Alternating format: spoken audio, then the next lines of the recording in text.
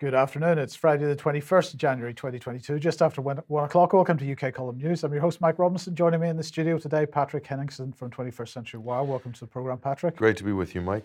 And we're going to get straight on with, Russia, Ukraine. It's starting to really kick off.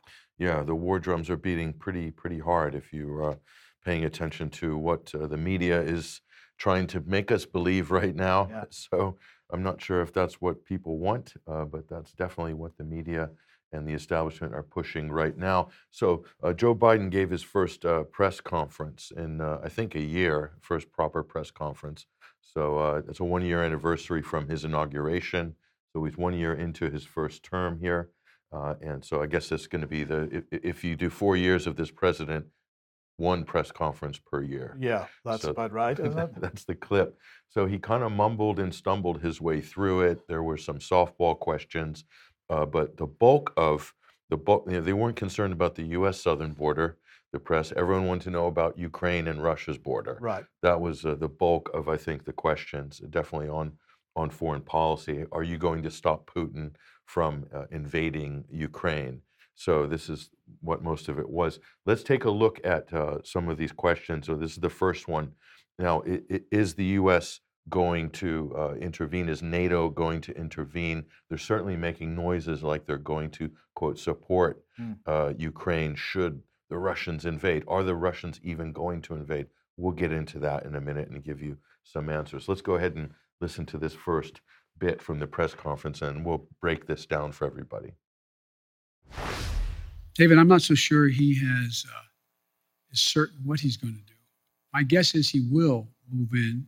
He has to do something. And by the way, I've indicated to him the two things he said to me that he wants guarantees on. One is Ukraine will never be part of NATO. And two, that NATO or there will not be strategic weapons stationed in Ukraine.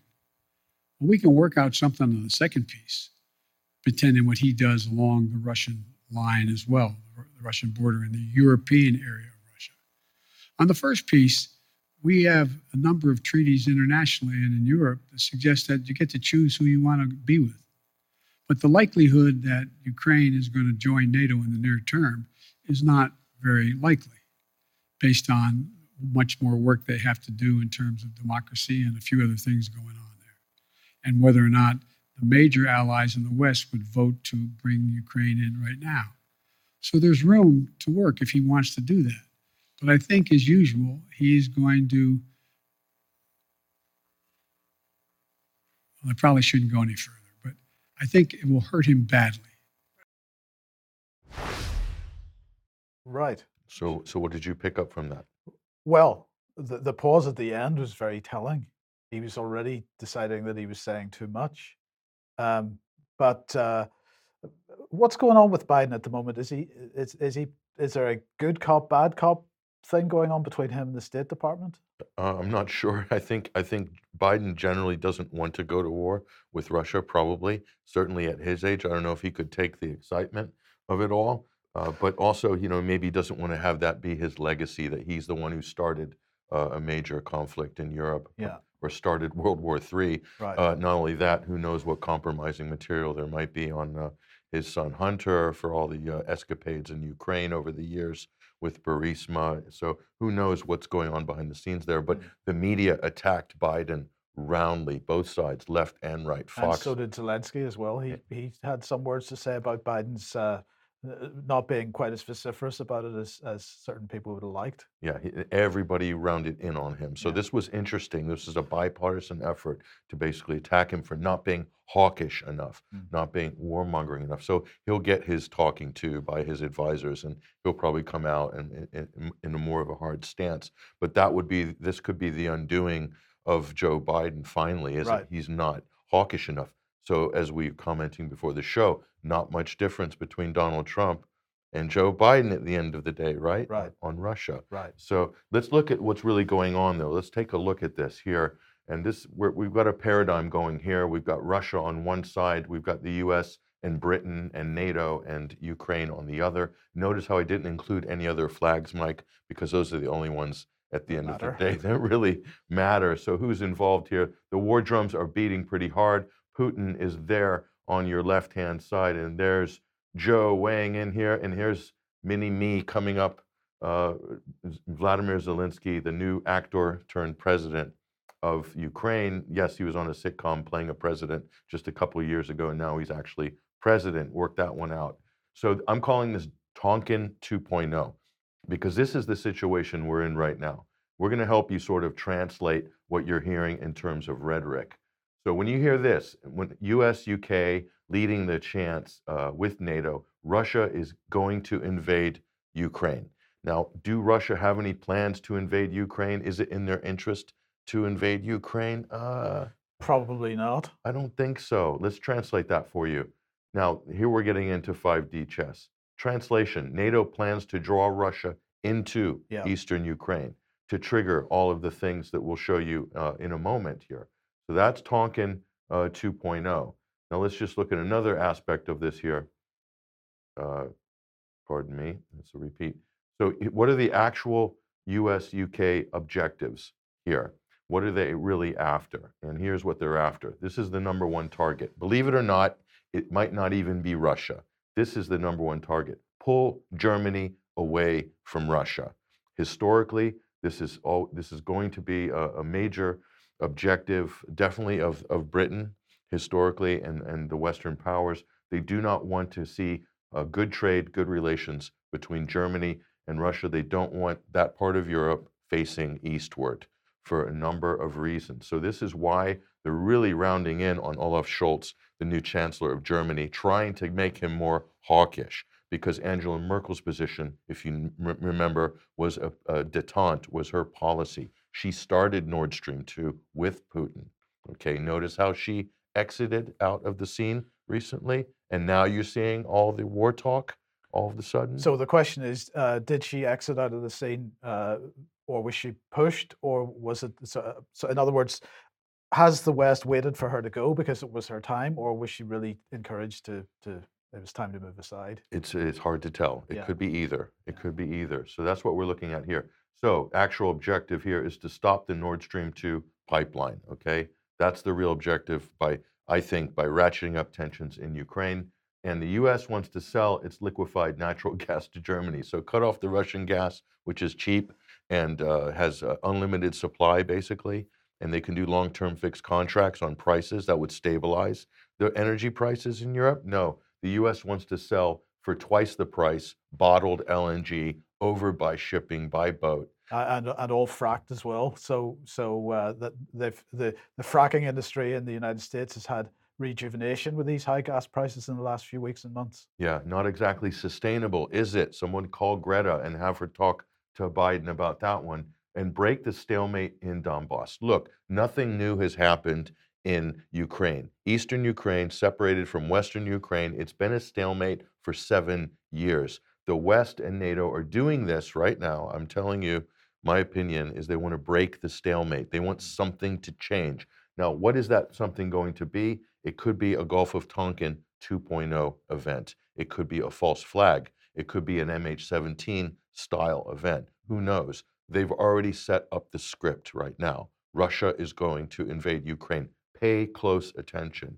Okay, here's another one. More sanctions on Russia. They want to cut them off from the international monetary system, cancel their SWIFT payment clearance access to US dollar transactions. That's also a major objective here. And disrupt China's Belt and Road. So that includes disrupting Germany's participation in the Belt and Road. And that's the most important part, because who's the number one economic power and manufacturer in the whole in Europe? It's Germany. Germany can service the Belt and Road market and service Western Europe and the US. That's how powerful Germany's industrial base is.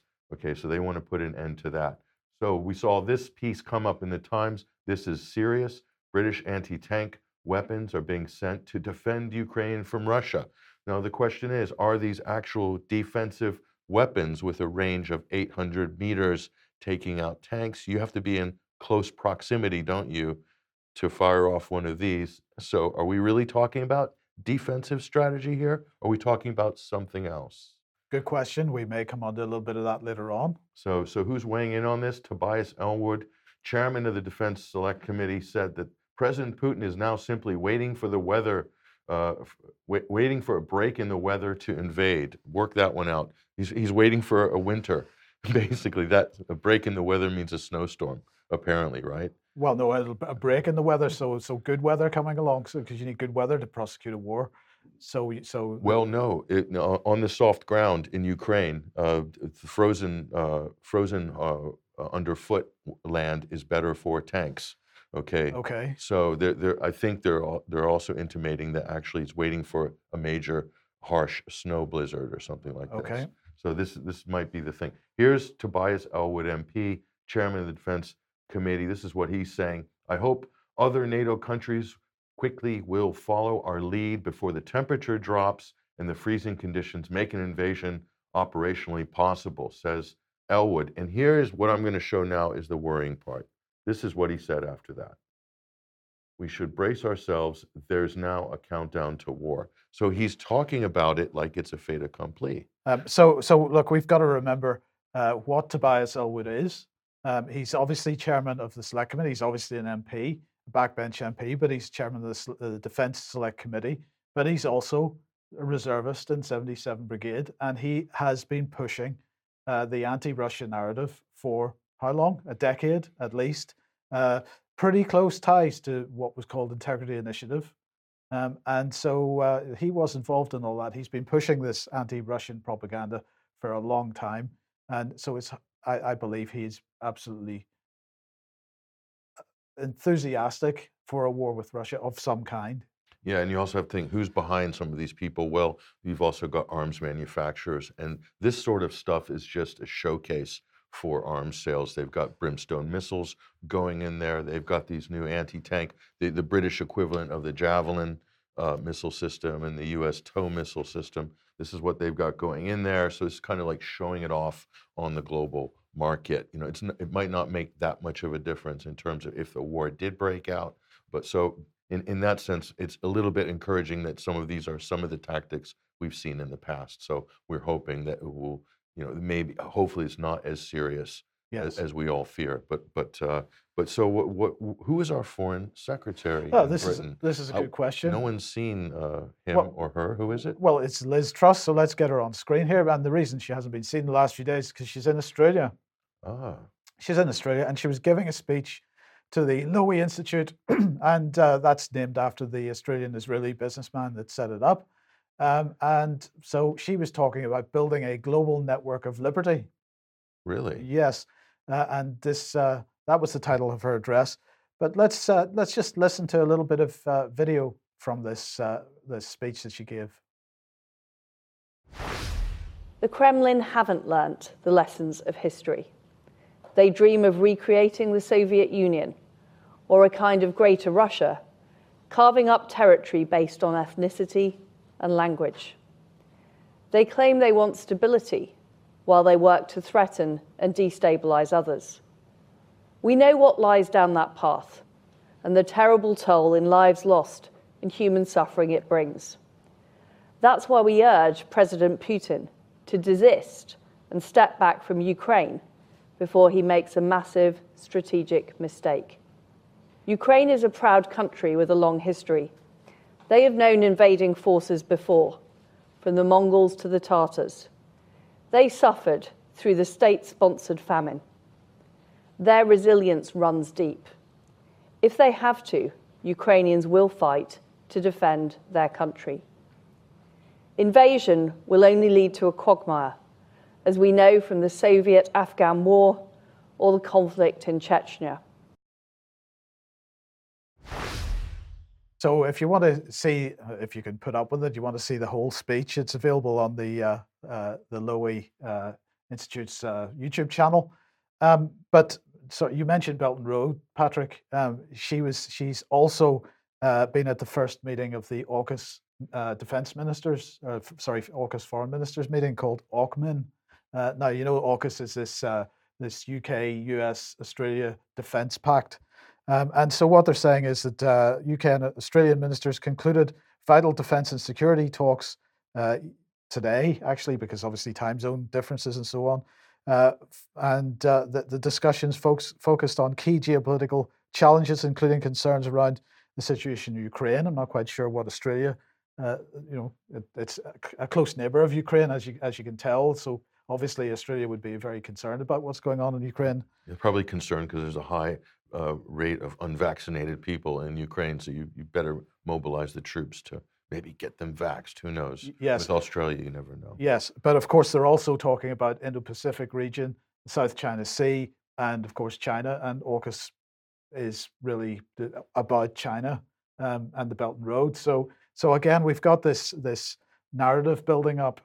We've got our two enemies, which we're attempting to. Okay, you're saying that that there's a clear effort to draw Russia into Ukraine. There's also a clear effort, I think, to push Russia towards China in terms of their defense relationship. We've got to build this big nasty enemy because, of course, if we've got a big nasty enemy, we've got a burgeoning defense industry. Yeah, we do, and certain people are more relevant than not in that sort of setup. So, and Liz Truss, she's very impressive. She makes Theresa May look really strong and stable. Yeah. So great work there. So let's go back to looking at the actual objectives here. The war drums are beating. What are the actual objectives here? And as you said, Mike, it's about this, keeping NATO relevant. So we need to balkanize these regions. We need to polarize the region. We need a new Cold War, maybe even a hot war, keeping NATO relevant. Otherwise, what happens in NATO? Well, it sort of withers away and dies. As it has been. Suddenly it's rejuvenated, but it has been withering away for quite a number of years. People start asking questions. Why are we spending all those billions of dollars on what and for who? Yeah. That's the question. So they're doing it right now. And here's the other one, arms sales, as we said. No surprise there. And this is a little bit of spite here, but revenge over Crimea. They are seething over the fact that Crimea reunited with Russia, and they constantly tell the public that Putin invaded Crimea and annexed it. Well, the military in Russia was already there in Sevastopol, so they can't invade themselves.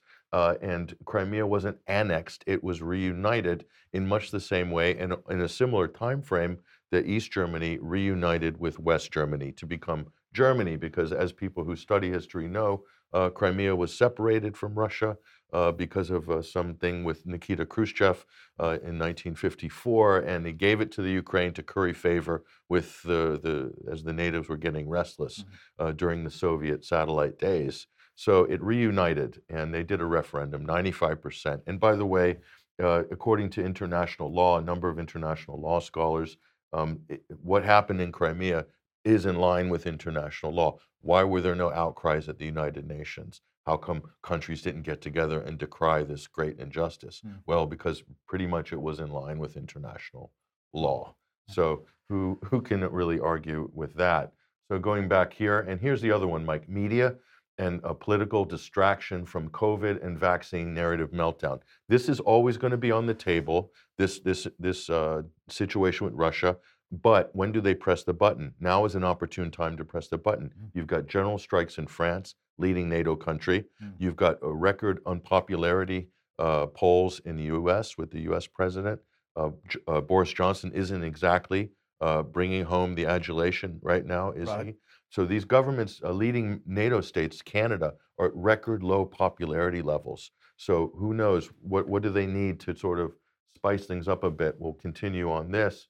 And here we go, a new war crisis to boost unpopular failing governments in the US, UK, France, and Canada. So now the concerning thing is here, and the reason people should be worried is you do have somebody in the White House that is not exactly playing with a full deck, okay? He is definitely past his golden years. He should be retired, but like Anthony Fauci and so many other people, he's still around and still running things. So Joe Biden's got a different idea of what NATO is and what Article 5 is, the Article 5 treaty. Let's listen to what Joe Biden's version of Article 5 NATO treaty sounds like. We've got this video from the press conference. Let's listen to this.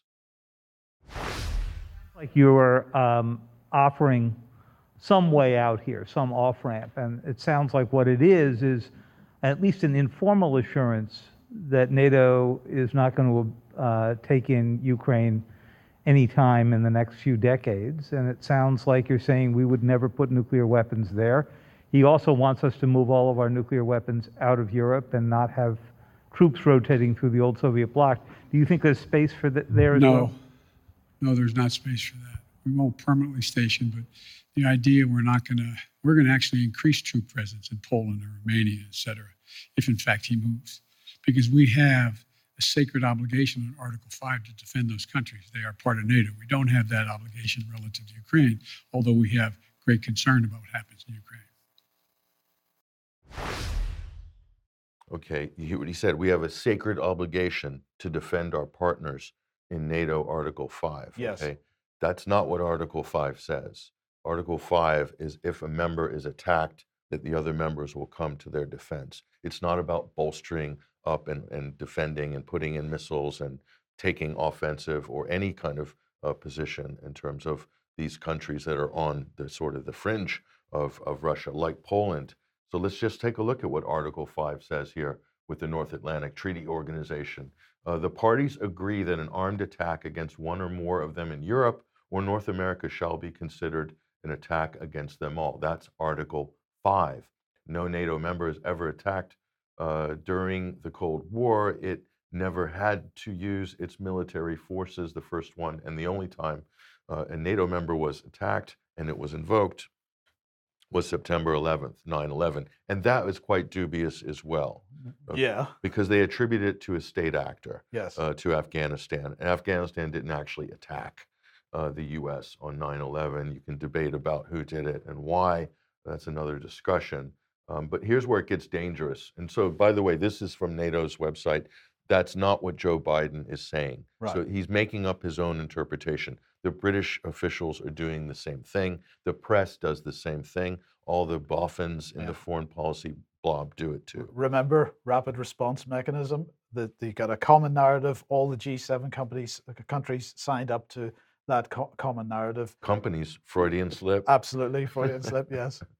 So you're right, common narrative. So everyone's got to be singing from the same hymn sheet. This is where it gets dangerous, Mike. Re-examining NATO's Article 5, NATO's collective defense in times of cyber threats. So a quote Russian hack or an accused Russian hack could start a cyber war. Okay, this is the problem we're getting into. This is what historians called entangling alliances that led to some disasters like World War I. Okay, so this is serious stuff, and this is the reason why NATO is potentially a major hindrance, because it's all fine in your positioning for your contracts and everyone's getting rich and trying to rape and pillage economies like the Ukraine and using the people as cannon fodder. But then if things progress past a certain point where things are getting a little bit too tenuous and you've got nuclear powers involved, then who knows? Who knows what could trigger what? And this is the danger of it. And this is why we're trying to lay this out for everybody today so they understand that we are not being told the truth by our elected officials in the West. They don't even understand what NATO is. They really probably has any scant idea of why it was founded and if it's still relevant today. Right. So yeah, right. Well, look, let's come on to Ben Wallace then, because in the last few days he wrote an article. Now, I'm not aware that the article was published in any mainstream news outlets, but I just wanted to take some quotes from it and really sort of challenge some of the things that he said. So he began by saying, "I've lost count of how many times recently I've had to explain the meaning of the English term straw man to my European allies. That is because the best living, breathing straw man at the moment is the Kremlin's claim to be under threat from NATO." So but Wallace is absolutely clear about this. The Kremlin's claim to be under threat from NATO is fake, false claim. An examination of the facts rapidly puts a match to the allegations against NATO. First, NATO is at its core defensive in nature. So this is his claim. NATO is defensive. And of course, Article 5 is the claim. But strangely enough, today, NATO is making that claim as well. NATO is a defensive alliance. Our deployments are proportionate and in line with international commitments. In 2016, we enhanced our forward presence. We'll come on to that in a second. But I just want to challenge this somewhat. Ben Wallace claims it's defensive in one article, but in a speech a couple of years ago, he said, in the autumn, the Chief of the Defence Staff set out plans for how we will operate militarily through the integrated operating concept. This was Ben Wallace a couple of years ago. Let's just remind ourselves what the integrated operating concept is. The central idea of the integrated operating concept is offensive rather than defensive. So they can claim defensive with respect to NATO all they like, but the truth is that at a national level, there's been a change in orientation towards offensive. And you talked about cyber a second ago. They are the language from the UK's military establishment is we want to maintain conflict at a level which is below, what might lead to a kinetic war, is how they describe it. So, offensive cyber attacks on Russia and on China, offensive attacks in the information war, and eventually offensive attacks militarily as well, but trying to keep them at a certain level. This is a dangerous game to be playing. So that's straw man number one from Ben Wallace, that NATO is a defensive alliance. Yes. That's his straw man number one, right? Correct. So here's his straw man number two. He went on to say, second, former Soviet states have not been expanded into by NATO, but joined at their own request. Well, is that true? I don't think it is. And in fact, if we look at the history of it, so here's from the National Security Archive, if you want to have a look at NATO expansion, what Gorbachev heard. And this is, it's talking about in the subhead there, declassified documents show security assurances against NATO expansion to Soviet leaders from Baker, Bush, Genscher, Kohl, Gates, Mitterrand, Thatcher, Hurd, Major, and Werner. Slavic Studies panel addresses who promised what to whom on NATO expansion. And they say the first concrete assurances by Western leaders on NATO began on January the 31st, 1990, when West German Foreign Minister Genscher opened the bidding with a major public speech in Bavaria on German unification. The US Embassy in Bonn informed Washington that Genscher made clear that the changes in Eastern Europe and the German unification process must not lead to an impairment of Soviet security threats. Therefore, NATO should rule out an expansion of territory towards the east. And then later on in the article, it says not once, but 3 times, James Baker tried out the not 1 inch eastward formula on Gorbachev in the February 9th, 1990 meeting. He agreed with Gorbachev's statement in response to the assurances that NATO expansion is unacceptable. Baker assured Gorbachev that neither the president nor I intend to extract any unilateral advantages from the processes that are taking place around German unification, that is, and that the US understood that not only for the Soviet Union, but for other Eastern countries as well, it's important to have guarantees that if the United States keeps its presence in Germany within the framework of NATO, not an inch of NATO's present military jurisdiction would spread in an Eastern direction. These promises were made time and time again. So that is Ben Wallace's second straw man. In fact, I'll go further. He lied. It's a complete misrepresentation of history. Let's look at the third straw man here. The allegation that NATO is seeking to encircle the Russian Federation is without foundation. So we talked about the enhanced forward, he mentioned the enhanced forward presence in that NATO tweet a little minute ago. Let's just look at it. So here we are, Estonia, Latvia, Lithuania, Poland. This is the enhanced forward presence.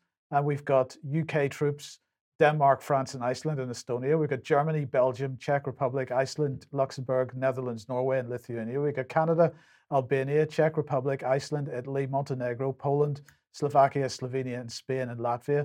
And in Poland, we've got a huge United States contingent now, Croatia, Romania, and the United Kingdom, all right up against Russia's border. Okay, but it doesn't end there, because as we've been talking about over the last week or two, there are efforts to get Scandinavian countries to at least pretend to be joining NATO. This I think is probably more of a PR stunt than anything else, but it's designed. Who are these 2 masked bandits here? These 2 masked bandits, one is on the left, Ben Wallace, Okay. and on the right, that is the Finnish president, so whose name escapes me at the moment. But this is putting more and more pressure on Russia intentionally. And as if that wasn't enough, on Monday next week, Jens Stoltenberg is away off to visit the ministers of foreign affairs in Finland and Sweden. Why is he doing that? Is he doing that just for a cup of tea? Or is he doing that because he wants to build a narrative that that these countries are thinking about joining NATO, putting more and more pressure on Russia? Now, in order to prime then the UK public on this, we have for months now had constant bombardment from the mainstream press on this. Fears and fighting spirit of a nation in Kremlin crosshairs. Ian Burrell reports from inside Ukraine as experts warn Russian invasion is imminent, says the Mail. Here's another Mail. Vladimir Putin is plotting a full-scale invasion. British defense chiefs and White House warn Ukraine is facing a nightmare scenario as Russian troops mass along border and armored divisions head to Belarus. And well, it got even worse, I think, on Wednesday afternoon, because 6 Russian landing ships sailed past Britain, sparking speculation they're bound for impending full-scale invasion. How many landing ships were there for, on D-Day, for example? What is Russia going to do with 6 landing ships? I don't think they're going to do very much. About as much as Britain's going to do with its aircraft carrier that has no planes on it. This is a good point. So, but my point is here that this constant bombardment of the British public with these types of headlines. Yeah. And Ian Burrell, by the way, is one of the sort of top propagandists when it comes to international affairs. I mean, he is absolutely a safe pair of hands for the mainstream media and the deep state. So yeah, one of the special elite few. So we are in a pretty dangerous situation at the moment, Patrick.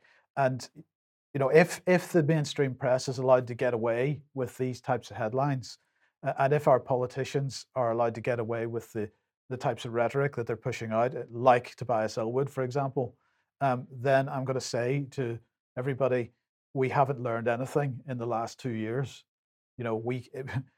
This government, the political establishment, the mainstream media, in the last 2 years of COVID have demonstrated that they are not worth their breaths, because they are pushing out lies constantly. And you have all the defense ministers saying we're going to war, Russia's going to invade, and all this sort of stuff. The foreign ministers making these great statements, and the prime minister is involved in Partygate. Okay, and there's nothing on the front page of any of the newspapers that says we're about to go to war. They seem to be, Mike, planning it sort of by stealth under the surface, and all of a sudden they're going to spring something on us. I mean, what exactly is going on here? It's bizarre. It is bizarre. Now, you mentioned Partygate, so let's move off this topic now. And well, we know that Boris is in difficulties at the moment. It's all pantomime, of course. But certainly the vultures are circling in terms of replacing him as leader of the Tory party. Rishi Sunak, Liz Truss even is in the running for it. But I wonder if there's one other person who is not surreptitiously isn't the right word, but certainly a little bit more covertly is aiming for the same ends, and that is Steve Baker, because he's certainly pushing himself forward at the moment. And so here is an interview with the Telegraph. If people are interested, they can go and have a look at it. I'm not going to comment on what he's saying as such. I'm just commenting on the fact that he seems to be pushing himself out there, and I wonder what kind of prime minister he would make. He's trying to occupy the libertarian position on a lot of issues. Definitely, he's come out against lockdowns and no masking and so forth. I mean, he says he's playing by the rules, but he would like to see the rules relaxed. So he's making all the right noises to this growing constituency that has just had it with COVIDian world. Okay, so Baker could be an interesting candidate for leadership. Certainly, he might have something to offer in terms of basic rights, constitutional rights, human rights, the sort of things that have been completely stripped away over the last 2 years. So he could be an interesting person there. The question is, does he have the backing of the Blue Rinse Brigade, the kingmakers in up and down the country for the Conservative Party? Somebody in the chat box just said David Davis. Well, actually, I think David Davis is too long in the tooth for it now. I don't think he's really interested. And to be honest, I didn't think he was really a candidate anyway. But that's another issue. But Baker's definitely he's definitely taking with a newfound energy. He's doing loads of interviews, and he's doing sort of impromptu stuff in the car. He's good on social media. So in terms of who's available, he might be the best choice if you had to pick somebody. If you had to pick, certainly he's straight ahead of the other crowd. But anyway, okay. Well, let's move back onto COVID issues, and we'll start off with this from your own 21st Century Wire website, Patrick. France sports minister seeks to ban Djokovic from competing in French Open. So it continues. Things are going from bad to worse, possibly for the world's #1 men's tennis player. And, he made a very, very brave stance on principle for the Australian Open. He's not going to take the experimental gene therapy injection, and good on him for making that choice. I think most reasonable people in his position, being at the peak of his health and making how much money per year, he doesn't want to risk any of that. I think that's probably a pretty sane decision on Well, his we'll be part. coming on to a little bit more of that later on in the program. But So this is what the French minister said. We'll take a look at her Twitter feed here. Roxana Maranchenou, I think I might have pronounced that correctly, hopefully. But here's her Twitter feed. As you can see, she's all about, guess what, Mike? She's all about the vaccines and getting your jab and getting your little check mark there. That's your health pass vaccine. So this is what she said. The vaccine pass has been adopted.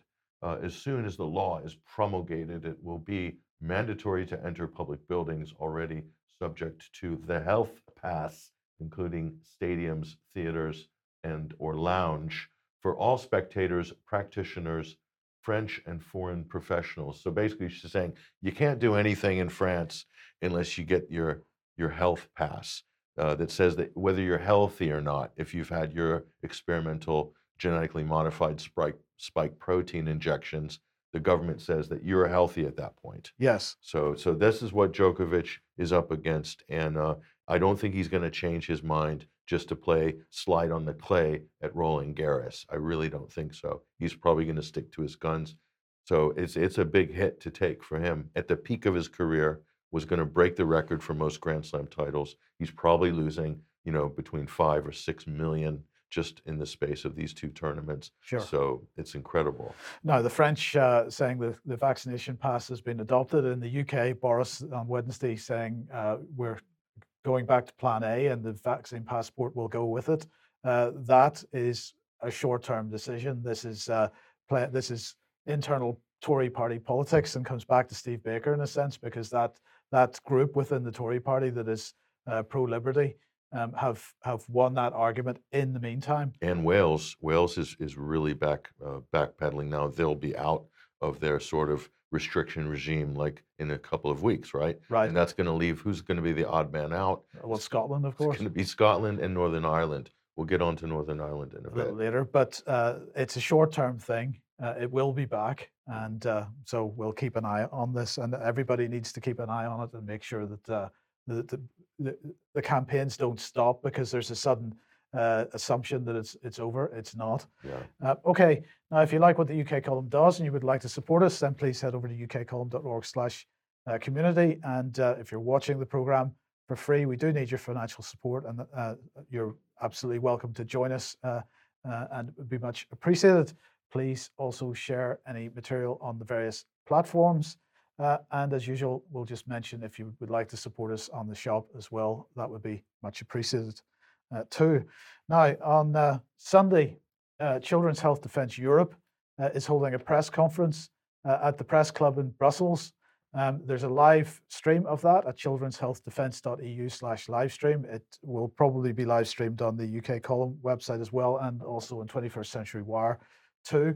Well, let's see, what are they saying? They're saying in the framework of the Citizens Rally in Brussels, organised on the 23rd of January by the Europeans United International, Children's Health Defence Europe is pleased to invite you to a meeting with several speakers, including concerned by the current policy turn and the future that awaits our young generation. So they've got Mary Holland, Catherine Austin-Fitts, Vera Sharav on the first panel looking at the global outlook. They've got a second panel talking about legal situation and what's going on with legal efforts in various countries. Panel 3 is looking at medical considerations, includes Dr. Christian Perron, who we've interviewed on UK Column, and various others. And there's a fourth panel on social political landscape with a group of MEPs, and I think there are 7 or 8 panels altogether. It's going to be an interesting event. So that starts at 10 o'clock CET, so that'll be 9 UK time, and you can watch that at that URL. And then later on the same day, we have the 1 Million One Team March. This is the March for Freedom, Democracy and Human Rights. EuropeansUnited.eu that's going to be in Brussels as well. So that's going to be that is also going to be live streamed, I believe. So that's going to be an interesting event. But on Saturday, then the day before this in London, there is, and cities across the UK, and I think there's something going on locally, Totnes. Maybe Plymouth as well, I'm not sure. Worldwide Rally for Freedom, mass non-compliance, details on screen at the moment. You can find the details on the Stand Up X website, for example. So we hope as many people as possible attend those. Now, somebody that was a guest on the recent COVID for Doctors for COVID Ethics, symposium that we hosted was this lady, and the headline here from MedPage today: main physician suspended for COVID misinformation. Licensing agency says Meryl Nass must undergo neuropsych exam for her claims about COVID vaccine. And so what are they saying? And this article is saying the main board of licensing on Wednesday ordered the immediate suspension of the license of a physician accused of spreading false COVID-19 information, and in a separate order on Tuesday ordered her to undergo a neuropsychological evaluation by a board-selected psychologist. The information received by the board, this is the quote on one of the orders, the information received by the board demonstrates that Dr. Nass is or may be unable to practice medicine with reasonable skill and safety by her patients by reason of mental illness, alcohol intemperance, excessive use of drugs, narcotics, or as a result of mental or physical condition interfering with the competent practice of medicine. So that's a pretty despicable attack on someone who, anytime I've heard her speak, is absolutely clear, rational, and clearly knows what she's talking about. It is definitely malicious, and it's designed to defame and to basically libel her as a professional, as a medical professional. The goal here is to obviously have her license stripped, right? Yes, of course. Yes, absolutely. It goes on to say Nass believes that article goes on to say Nass believes the federal government's urging that all eligible individuals receive COVID vaccinations, quotes, doesn't make scientific or medical sense, and that federal officials have been trying to justify vaccine passports to mediate your financial transactions and will identify where you are at any time. The orders go on to say, well, we'll just make the point that, of course, Thomas Binder, who has also been a guest on the Doctors for COVID Ethics symposiums, also had to go through this. And in fact, I understand that he's only just out from under the psychological evaluation regime in the last month or so.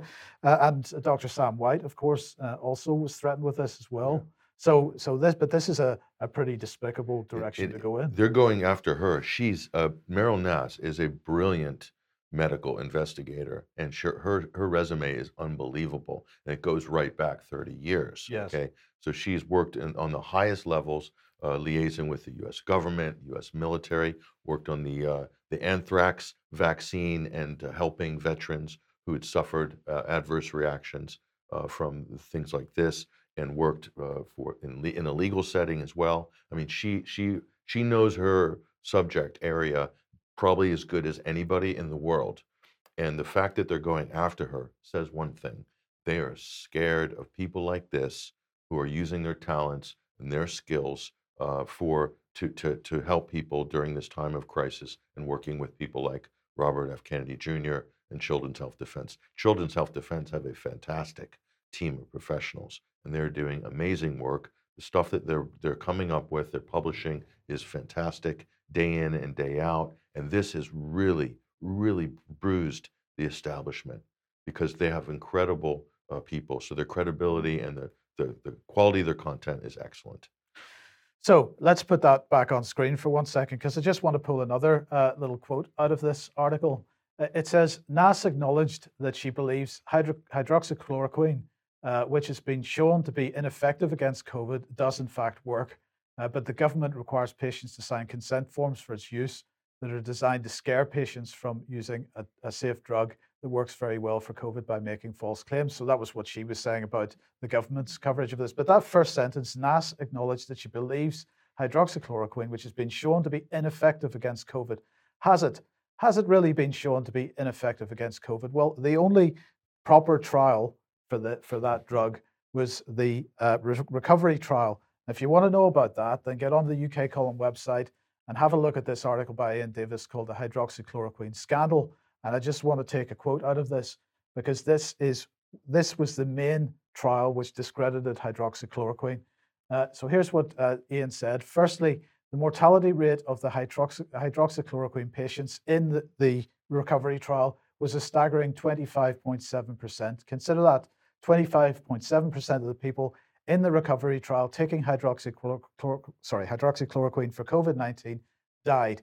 Why did that happen? The article goes on. The recommended hydroxychloroquine dose for an adult in the UK is no more than 200 to 400 milligrams per day. In France, 1,800 milligrams per day is considered to be a lethal poisoning. Yet across 175 UK hospitals, 1,542 patient participants in the recovery trial were given 2,400 milligrams, 6 times the recommended maximum dose in the first 24 hours. This was followed up by 10 days at twice the recommended maximum dose at 800 milligrams. It isn't really clear what the objective was. This wasn't so much a trial of effectiveness. It looked more like an experiment in toxic poisoning. That would seem to account for the atrocious mortality rate. And this is the point. And you had the fraudulent Lancet study on the back end of this, didn't you? Right. That they had to pull from that peer-reviewed journal. So the question is, was the recovery trial anything less than murder? I think that is a serious question that has to be asked. It was certainly discredited hydroxychloroquine as a suitable antiviral for COVID-19. And then the question is, why did they do that? Well, of course, one reason is that there's no profit to be made in that particular drug. We then went into the vaccination regime. We've discovered that the vaccines don't particularly work. Some people would say that there was plenty of evidence that they were never going to work in the first place. Mm-hmm. But of course, now what we have is new antivirals coming out from Pfizer and others. Yep. And those antivirals are going to be pushed as hard as they possibly can. That's right. So before you can push the profit-making antivirals, you've got to get rid of the unprofitable antivirals. And that was a very, the recovery trial appears to have been a very key aspect of doing that. And just remember, there is a trial for ivermectin running at the moment, and I'm going to be very interested to see what kind of results that ivermectin receives from that trial, and whether that trial is run in a similar way to the hydroxychloroquine one. And there's plenty of ivermectin studies that are available already that have been done over the last 2 years, and it's been shown to be incredibly successful in what they set out to do with that off-label, unlicensed drug, freely available, cheap. Why they went after Meryl Nass from Children's Health Defense. She was one of the first people that came out loudly and succinctly and explained that the emergency use authorization for all of these experimental vaccines is put into place, and this is why they attacked hydroxychloroquine and attacked ivermectin, because if there was any viable early treatment available to the public, then the vaccine manufacturers would not be able to get awarded an emergency use authorization for their experimental gene jabs. She is one of the people that came out very, very clearly and illustrated that very well early on and continues to do so. So it's no coincidence that they're going after her, and they're going after her on the basis of hydroxychloroquine and ivermectin. It's the establishment trying to gaslight the public, get them looking over here, and really and away from what she has exposed and made available in the public domain through her excellent research and expertise. Okay, here is the Heart Group, and they have published an open letter to the MHRA regarding child death data. They're saying in the subhead here, signals that COVID-19 vaccines may have caused death in children and young adults. So let's just take a couple of quotes. This is directed at June Rain, amongst others, in the MHRA. So let's have a look at a couple of quotes from this. We write to demand an immediate, urgent investigation to determine whether the COVID-19 vaccines are the cause of significant numbers of deaths seen recently in male children and young adults. On Thursday, the 13th of January, 2022, at a hearing in the High Court in London, evidence was presented showing a significant increase in the number of young male deaths following rollout of the COVID-19 vaccines compared with the prior 5-year average between 2015 and 2019. it's important to look at male deaths separately, given that what is known about higher risk from myocarditis in young males. Between the 1st of May to the 24th of December 2021, there were 402 registered deaths in 15 to 19-year-old males, 65 more than the 377 5-year average. By contrast, 163 registered deaths in females, 12 less than the 175 5-year average. And combining those 565 deaths of males and females registered in total, 53 more than expected. They say the Office for National Statistics has accepted that the increase in young male deaths is statistically significant increase, with the mortality rate falling outside the expected confidence intervals from earlier years' data. And it goes on to say, on the 3rd of September 2021, the JCVI, that's the Joint Committee on Vaccination and Immunization, said, and this is a quote, overall, the committee is of the opinion that the benefits from vaccination are marginally greater than the potential known harms, but acknowledges that there is considerable uncertainty considering the magnitude of the potential harms. The margin of benefit, based primarily on a health perspective, is considered too small to support advice on a universal program vaccination of otherwise healthy 12 to 15-year-olds. As longer-term data on potential adverse reactions accrue, greater certainty may allow for a reconsideration of benefits and harms. Such data may not be available for several months or several years. That's a damning statement, as you can get right there from a quasi-governmental body, isn't it? It is, absolutely. And then, what are they actually asking for? They're asking MHRA that each of you, that's the named individuals, will investigate the increase in mortality over the period 1st of May 2021 to 24th December 2021 and beyond in young males as recorded by the ONS to determine the reason for the increase and whether causal connections to the COVID-19 vaccines can be reasonably excluded. There are other demands here, and I strongly recommend everybody reads the full letter to get a feeling for it. It cannot be ignored, they say, that 65 deaths in young males above the normal average deaths equates to 2 deaths per week each week between the 1st of May and the 24th of December 2021. Taking account of the estimated 38% unregistered deaths, the actual figure could be at least 3 per week. This, of course, is only for the 15 to 19-year-old age group. In the same period, there were just 2 deaths registered in the same age group recorded as, quotes, involving COVID. So 65 as opposed to 2 between, So I think that letter needs to be distributed far and wide.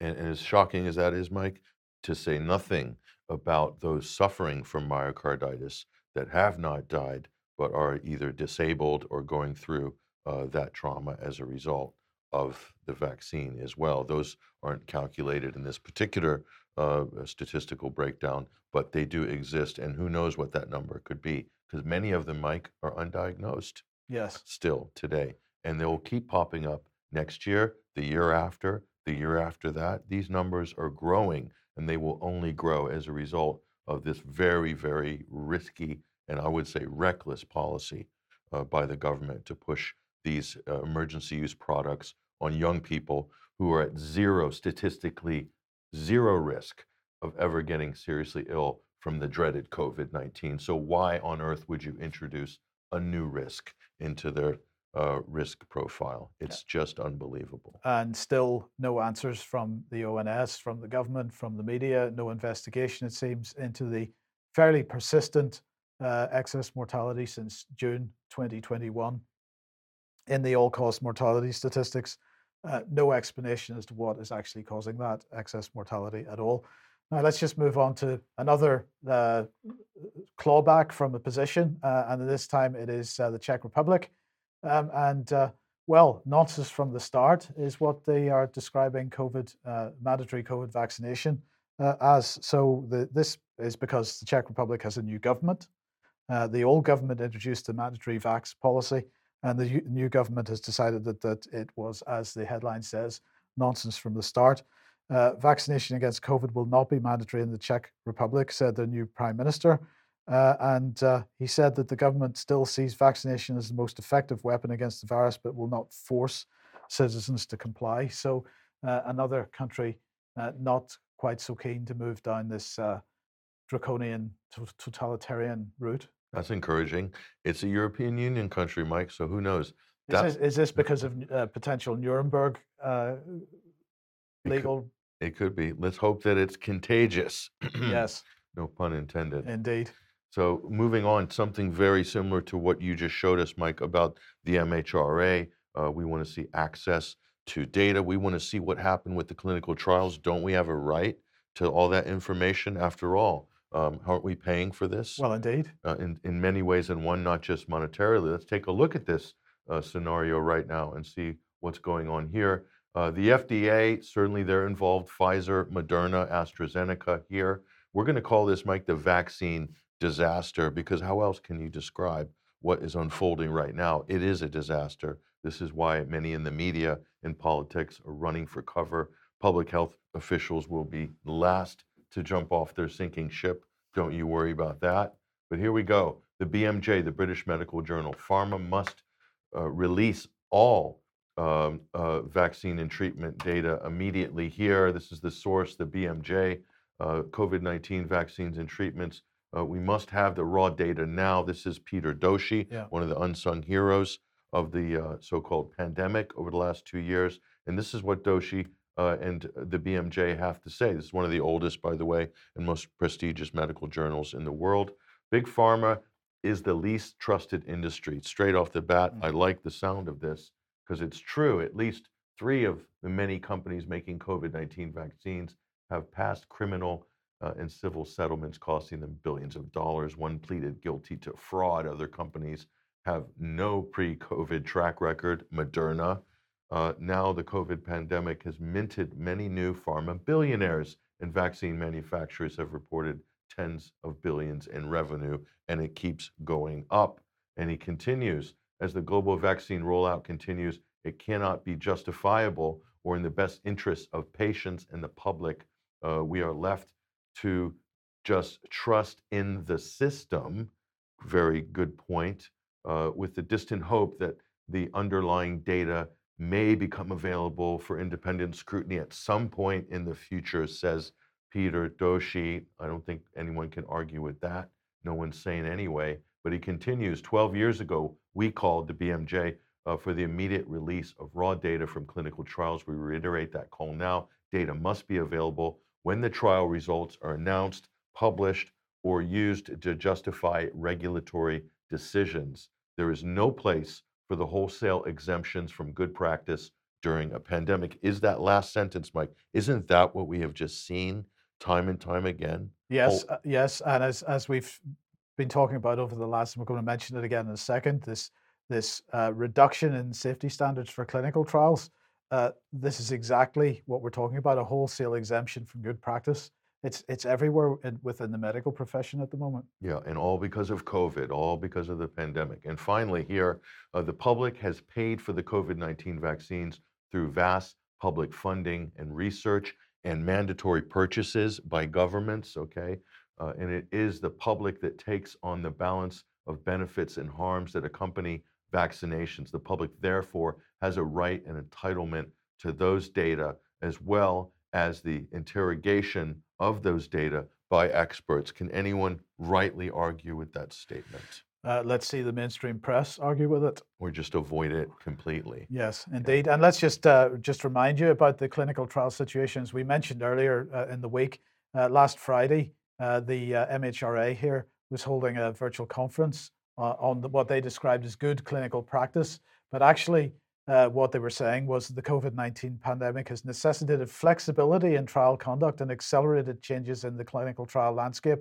In other words, we've seen the clinical trials being run in parallel. We've seen the durations being shortened. We've seen double-blinded participants being unblinded and getting the vaccination. And therefore, there can be no long-term safety follow-up on these people. And then following that virtual conference, we had this consultation from the MHRA entitled Proposals for Legislative Changes for Clinical Trials. One of the things they said was that they were aiming for clinical trials to be approved without the need for regulatory review. And I just remind everybody that there is a survey if anybody wants to take part in that consultation. But, and thanks very much to Doctors for COVID Ethics for this, but this is not just a UK thing. As we've said, it is not just a UK thing, but here's some evidence for it, because it's also a European Medicines Agency thing. So they're doing exactly the same thing, accelerating clinical trials in the EU for better clinical trials that address patients' needs. I don't think so. The only way that this could address patients' needs is if there's some declaration that patients need a vaccine or patients need an antiviral or whatever it happens to be. But in Europe, once again, just as in the UK, they are pushing to remove the protections of proper clinical trials before medicines are rolling out. And why are they doing that? Well, because of course, as we mentioned on Monday's program, 100 days is what the aim is for Pandemic X. 100 days from the day the World Health Organization claims that there's a pandemic has started to the point where the vaccines, the lockdowns and everything else, all the other measures are rolled out, a maximum of 100 days. So clinical trials, they're going to push into that 100-day period. So clinical trials in name only really is just the regulatory process just becomes a paper tiger. It's become a kind of a joke. Yes. Now if the pharmaceutical companies went and demanded to abolish clinical trials because they're slowing down the distribution of our wonder jabs, do you think anybody in government would stand there and stop them? Or would they just wave that through as well? Good idea. Good idea. Isn't that Bill Gates' master plan that he was barking on about in all the interviews during 2020? We need to get a vaccine for every new mutation and variant. Isn't that what Devi Srihar was saying too? We need a new vaccine. When a new variant comes, we need a new vaccine. We need to keep getting those jabs into arms as each new variant comes out. I mean, these people are barking mad, Mike. They're barking mad, but guess what? The pharmaceutical industry loves it. They absolutely love it. They've never seen profits like this. This is making the military industrial complex look like a lemonade stand right now. It's unbelievable the money they're making. Okay, let's move on to New Scientist then. Patrick, in COVID-19 news, most short-term vaccine symptoms down to nocebo effect. The nocebo effect. Have you ever heard of this? The nocebo effect? Only in the last couple of days. Well, I'm going to educate you now, and we'll all know what this means, because this is the latest talking point from the establishment to basically put off any concern about adverse reactions. It's all in your head, ladies and gentlemen. It's all in your head. Here's what they say. Most symptoms reported following the COVID-19 vaccines are likely to be caused by a nocebo effect rather than an immune response. Oh, right. So all the people with swelling or blotchy skin, swelling in their arms, and all the people with blood clots and myocarditis, this is it's just in their heads. It's all in their heads. You know, Right. footballers dropping dead on the pitch. It's just in their head. They're having a nocebo attack, Mike. Get with the picture here. Okay, so and here's what they say. The team estimate that the nocebo response accounts for around 76% of adverse effects and reactions reported after the first dose of the vaccine, and around 52% after if you're lucky enough to get the second dose, 52%. So that's all a nocebo right there. Okay, but that doesn't account for the 24% that they're saying aren't nocebo effect in the first dose and 48% in the second dose. So what are they saying about that? They're not saying a whole lot. Oh. Let's look at the provenance of this so-called study here, and we go to JAMA. This is the American Journal of Medicine. There, frequency of adverse events in placebo arms of COVID-19 vaccine trials. This is really just they're calling it a systematic review and meta-analysis. So they're just basically giving comments on all these various studies and drawing their own conclusions here. But we're going to basically say, I think we can safely say that this is a biased study. Why? They know what they want to find. They know what the conclusion is. So they're cherry picking the data and arranging it because there's no control group here. So they're using people who've gotten vaccines and so-called placebo vaccines, and there's no control group of someone who hasn't had any treatment at all. And not only that, if you look closely and read the fine print, it says generally people get saline injections for their placebo. It says generally, but that's not always true. Some of the vaccine trials, they replace the active ingredient with something else, and it has other things in the vaccines. So how can you control for all adverse reactions for all ingredients? That's not necessarily clear either. So there's a number of things. So this is totally a buckshot sort of survey and review that they're doing here in terms of literature, Mike. So I think this is just more junk science on top of this, but the propagandists at the New Scientist absolutely love it because it warns off all those anti-vaxxers Yeah. who are asking too many questions. So. Yes. Yes. Okay. Well, let's move on to topics, and we'll move on to 5G. And well, earlier in the week, Patrick, the news came from, well, the New York Times covered, but actually, this is the example we have. It was all over the media that in the United States, AT&T and Verizon, who had been working up for months for their big launch of 5G, had to postpone that launch in many areas because of fears over interference with aircraft systems, and particularly radio altimeters. Now, the aircraft industry, that's Boeing in the United States, the FAA, and a whole bunch of others have been warning about this for months and months, and nothing was done about it. They just plowed ahead anyway, the 5G industry. And so what they're saying is that it's been postponed, and there are 500 towers that the FAA are saying are too close to 88 airports that could make it unsafe for aircraft to fly. The airlines are concerned that it would affect altimeters, as I say. This is because both the 5G network and the altimeters operate in similar frequencies.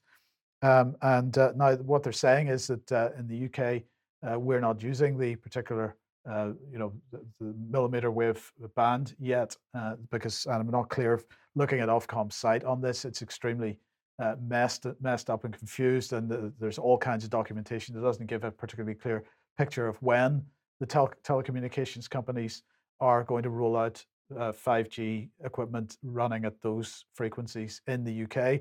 So what did the mainstream press do to try to assuage fears of this?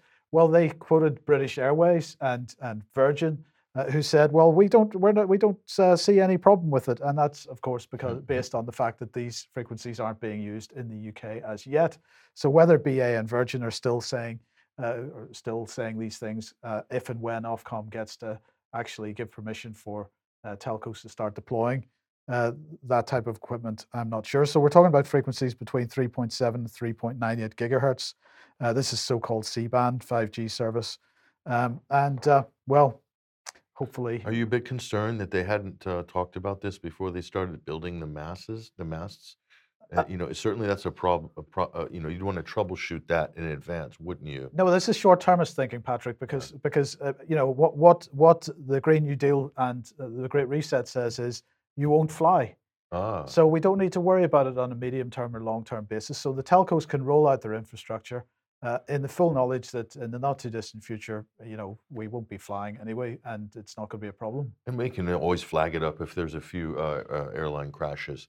Then they'll just blame it on Boeing. We'll bring it to the top of the priority list. Let's wait and see what happens first. Let's just test it out on the population. Yes. This is a reoccurring theme that we're seeing. Okay, just very briefly on this one then. Art Forum here, this is from Ireland, saying Ireland to launch universal basic income for artists. Well, first of all, anybody that has got any brain in their head will realize that if it's only for artists, then it's not a universal basic income, is it? Because it's not universal. It's only for artists. And what they're basically saying is that they're going to subsidize artists to do their art through a kind of benefit.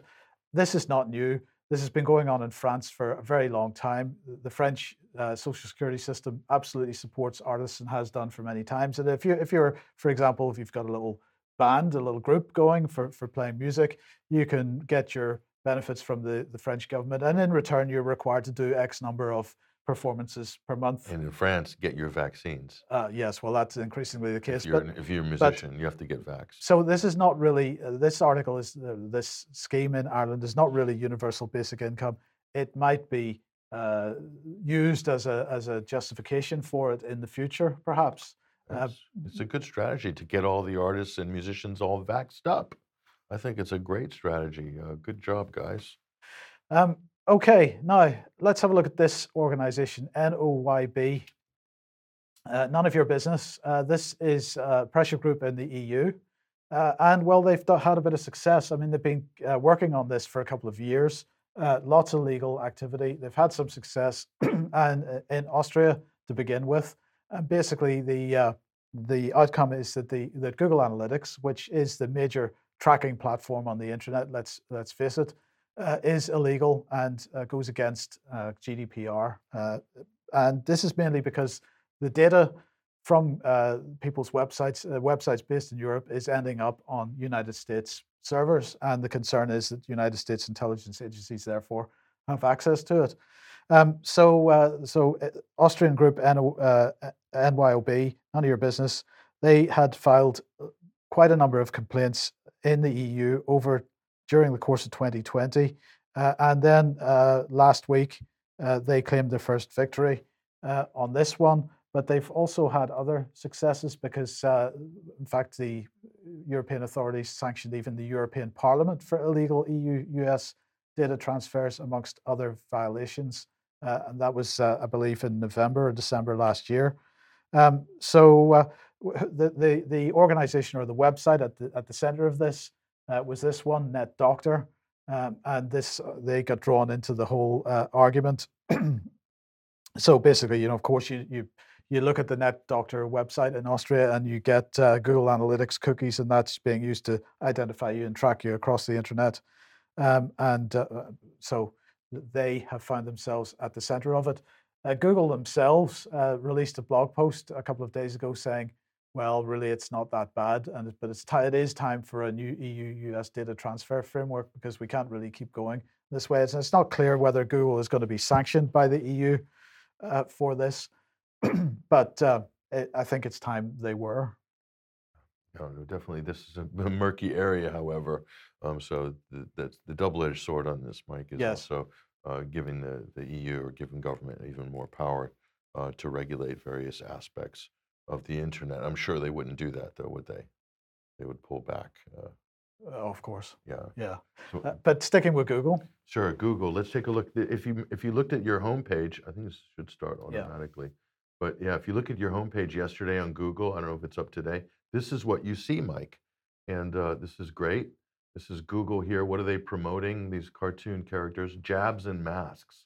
You can see there, and when you get your jab, it sort of you'll see the Gumby one. I think the green one will flex. Yeah, the G they're flexing.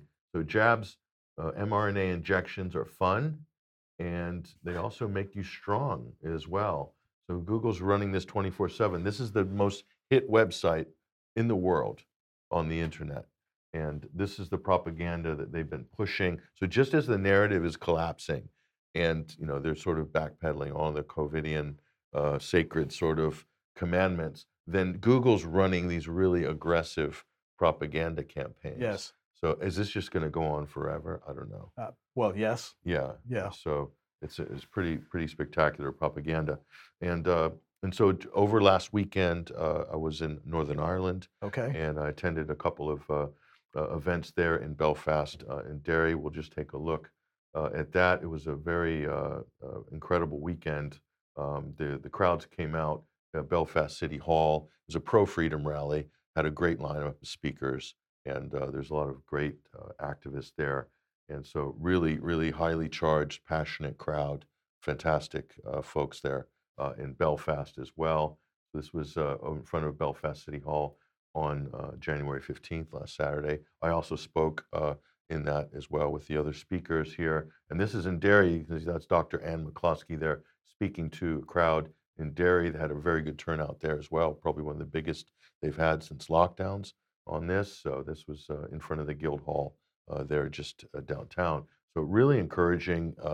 And Greg Sharkey, who did Imperialism on Trial, he was sort of one of the organizers that helped with both of these, or helped me as well to speak at both of these events as well. And also the Sunday Wire, we did our podcast as well.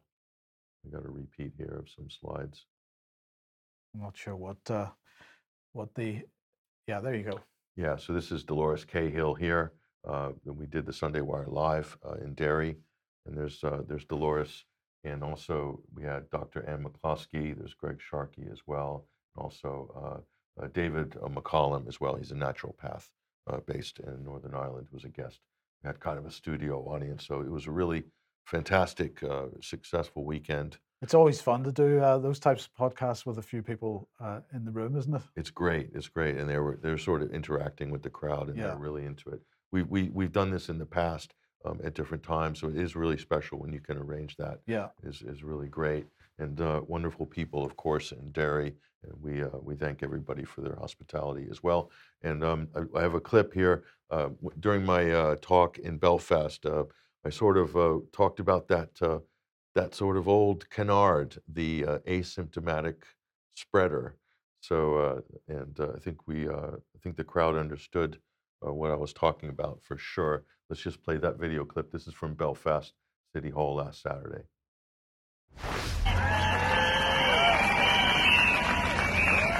And the big lie, the mother of all lies, the asymptomatic spreader.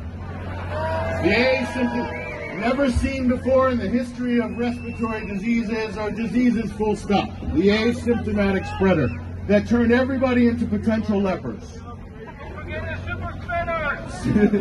So everything was based on this myth of the asymptomatic spreader, and they're all backtracking on it right now. They're all running for cover. The rats are jumping ship. The asymptomatic spreader was used to justify lockdowns, social distancing, masks, school closures, business closures, mandatory vaccines, vaccine passports, and the list goes on. Every crazy medieval policy is based on this myth of an asymptomatic spreader. That's the real science.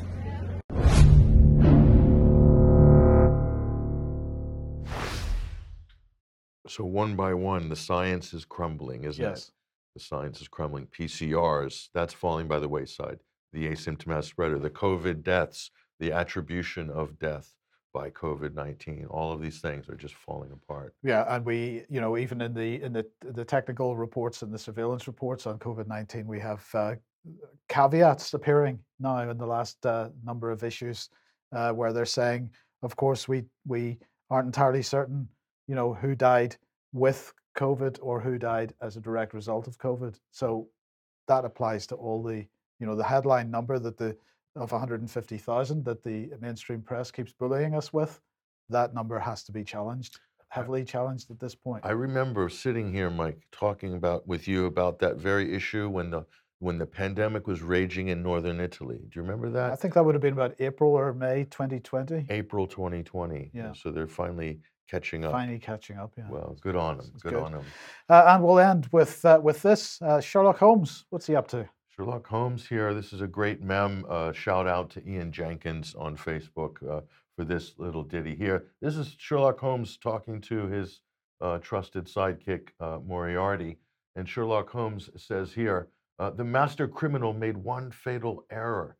They committed their plans to print in a range of books, academic papers, conference proceedings, and highly detailed and publicly available governance agendas, to which Moriarty replied to Sherlock Holmes saying, conspiracy theorist. Yeah. So there it is. That says it all. Okay. Well, look, that's all we have for you today. Thank you very much for joining us today, Patrick. Thank you for joining us. We'll be back at the same time, 1 p.m. as usual on Monday. We hope you have a great weekend, and we'll see you then. Bye-bye.